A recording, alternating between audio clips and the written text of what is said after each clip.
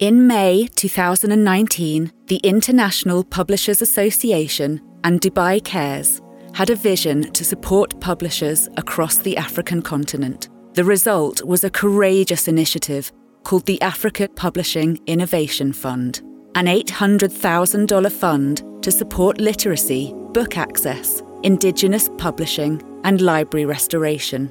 This podcast series features the dreamers and freethinkers who have stepped up in the face of adversity. We'll learn about their ambitious projects and a shared belief that access to knowledge is an undeniable human right.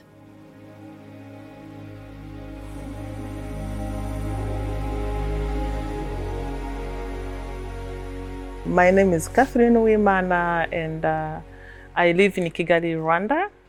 I work for Save the Children, and I lead a program called Rwanda Children's Book Initiative that aims to strengthen the book supply chain in Rwanda and Senegal because we want more and better books for more children. And when I say children, I say girls and boys, children with or without disabilities, and the children who have the rights and access to learning and to reading, whatever their background, wherever they are poor or rich, wherever they live in the urban or rural areas.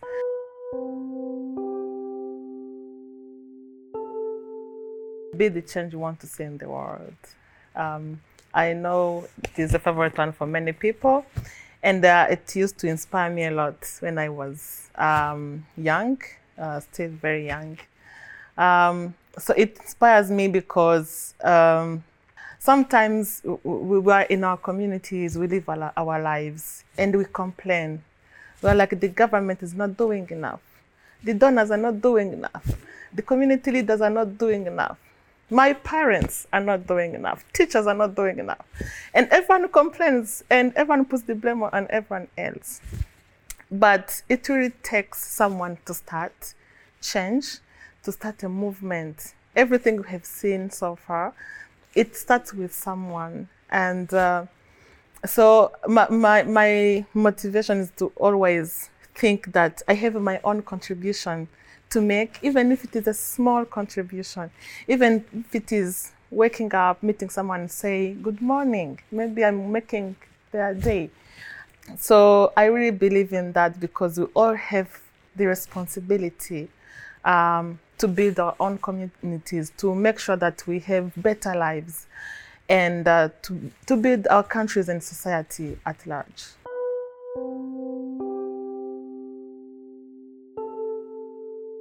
The government and its partners are doing whatever they can to make education accessible for all. But unfortunately, we are facing challenges because of different factors. Children are not learning how to read at the right time. For example, in Rwanda, only less than 30% of children, let's say in primary 4, so these are children who are around 10 years old, are not reading well at their level. So this means when a child is advancing in a school and they can't read well, they don't understand very well the text they read, it is going to have a negative impact on the success, on their future learning in schools, but also a negative impact in their life as a whole when it comes to learning and success.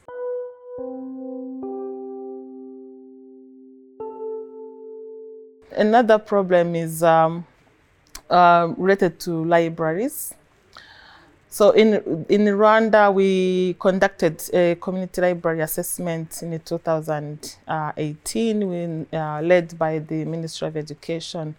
And we found that less than 20% of community libraries had collections of books in Kinyarwanda. Kinyarwanda is our local language. So this is a language that people in Rwanda speak and understand. So you can imagine having a community library with books that are donations from foreign countries, and the local communities cannot read these books and are not motivated to read the books because they don't feel related to the content and they don't feel represented in the content.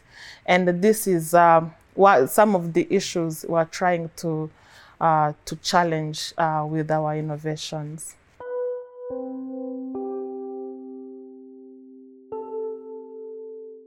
Our project is called Digital Reading Solutions in Rural Community Libraries in Rwanda.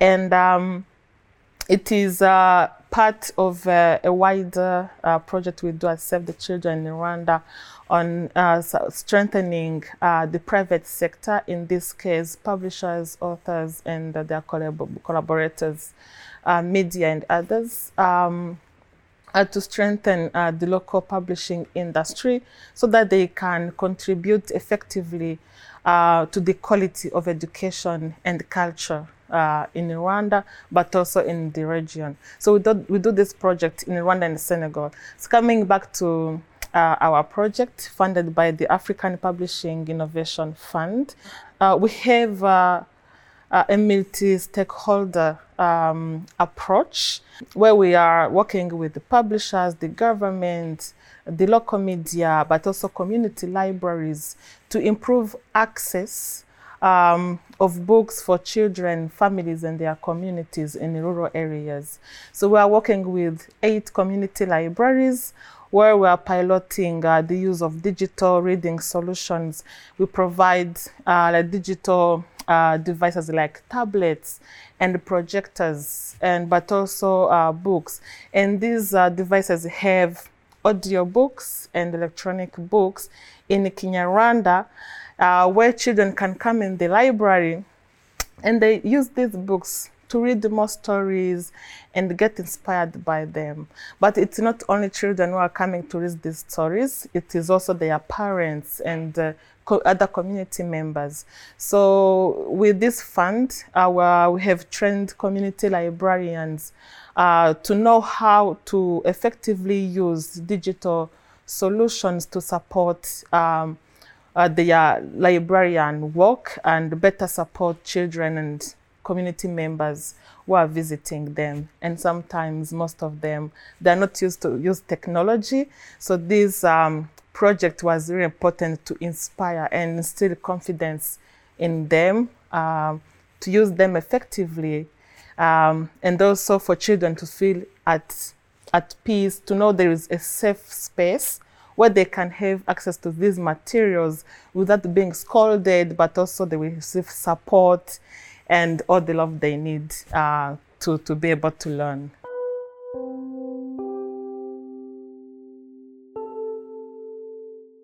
Lastly, of course, we are working with the government, mainly the Ministry of Education and the Kigali Public Library.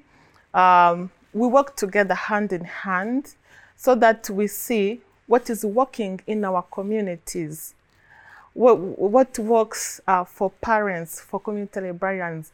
How can we reach the more children, like the maximum number of children in our communities, however remote they are, using technology, but also non-technology solutions. And the government, when they see value in these solutions that are cost-effective, then they have the capacity to replicate the approach in other community libraries.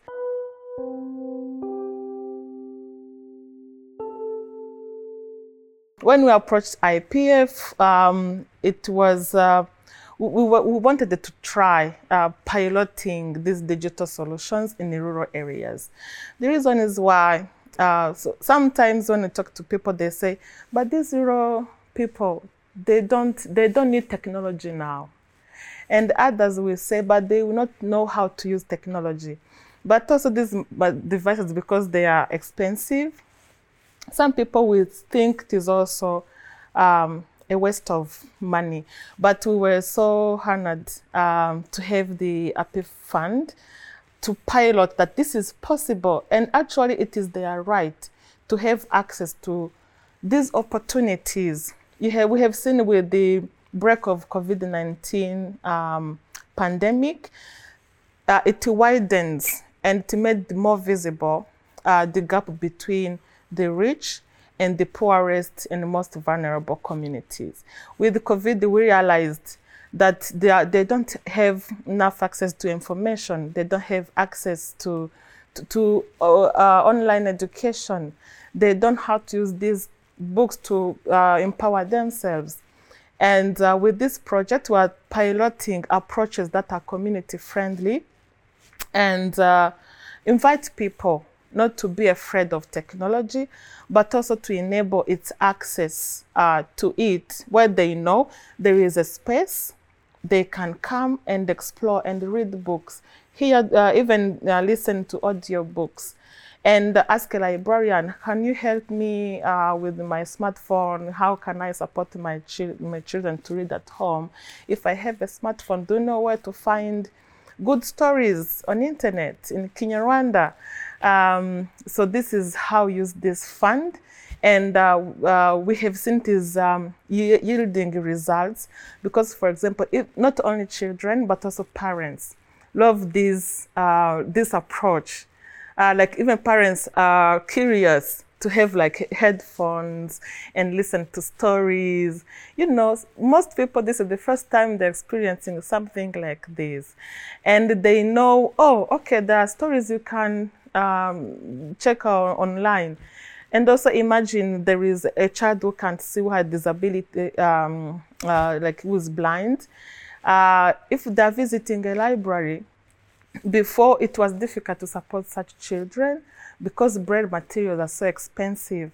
But they can have the audio books to listen to the stories that other children are reading in books. So it is, but it also has a positive impact on publishers as well. So it is showing publishers, actually there is an audience, there is a market for digital products that are diversified from the print books that they make. There is an audience for audio books, and we partner with the local radios. Now they have more child-friendly content they can use, and they have a huge reach. In Rwanda, around 70% of the population have a radio in their homes. But before, it was really difficult to have content that is child-friendly, like quality stories, and which are going with questions that help children understand what the story was about. All this is very important in developing literacy skills in a child. And all these children, around like 1 million who have access to these radios, can hear these stories, and they can know there are publishers and authors who are working on these stories.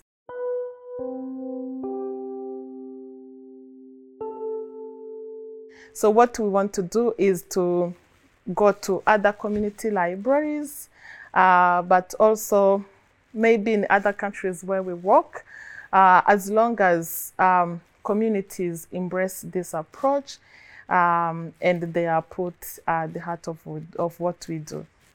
Okay, let me give an example. Usually when we do projects, everyone will think, so what is going to happen after the monitoring and the project has ended? They question the sustainability of your approach. And when Save the Children started this approach, it was so new that not everyone understands it or embraces it. For example, currently we don't have like a big project that's going to buy books from publishers. But what makes me really happy is that now publishers, they have a children's book organization where they gather and share ideas and study on market strategies on how to sustain their business despite the challenges they have been facing because of the pandemic. So this is really important because it shows even when we are not doing work directly, there are people to sustain our work. Another thing is that there are more community libraries that are coming because they see value. Now we have so many children's books, and people know when they have a community library, they know where to buy children's books that that have characters that look like children in our communities, with the like this landscape, hilly landscapes, and like that look like what they know and that are written in a language they understand and speak. So it is really rewarding to see that sometimes some things you did like 5 years ago is still having an impact even now. And I know even next year. It feels so good when you go to a community, you ask a child, what is your favorite book? And they say Bobo, Akariza, or other books. Those are like titles of some Kinyarwanda children's books. And it was not the case before. Before, people could not even distinguish the difference between a book and a magazine and a textbook. But now they have like their favorite book. They feel inspired. You ask a child, they tell you, I want to be a writer. And before, this is not something they could dream of. So I'm really looking for a future where we have a reading culture, not only a reading culture, a learning culture, where we have an education system, a community library, but also an active private sector, and everyone is collaborating together to make sure that we have the right skills and knowledge we need to develop ourselves and to prepare ourselves for the jobs of the future and to build our country. So yes, something that comes from us, talks to us, but also we can share with the world. Yeah, that's it. If you enjoyed this episode, then please consider subscribing to our channel. The Africa Publishing Innovation Fund is an $800,000 fund to support literacy, book access, indigenous publishing, and library restoration across Africa. We'd like to give special thanks to our project partner, Dubai Cares, who have been working towards providing children and youth in developing countries with access to quality education. To date, this UAE-based global philanthropic organisation has successfully launched education programmes reaching over 20 million beneficiaries in 60 developing countries. To learn more, please visit www.dubaicares.ae. This podcast series is brought to you by the International Publishers Association. The IPA is the world's largest federation of national, regional, and specialist publishers associations. Our membership comprises 89 organisations from 73 countries in Africa, Asia, Australasia, Europe, and the Americas. Through its members, IPA represents thousands of individual publishers worldwide who service markets containing more than 5.6 billion people. Learn more about the IPA by visiting www.internationalpublishers.org.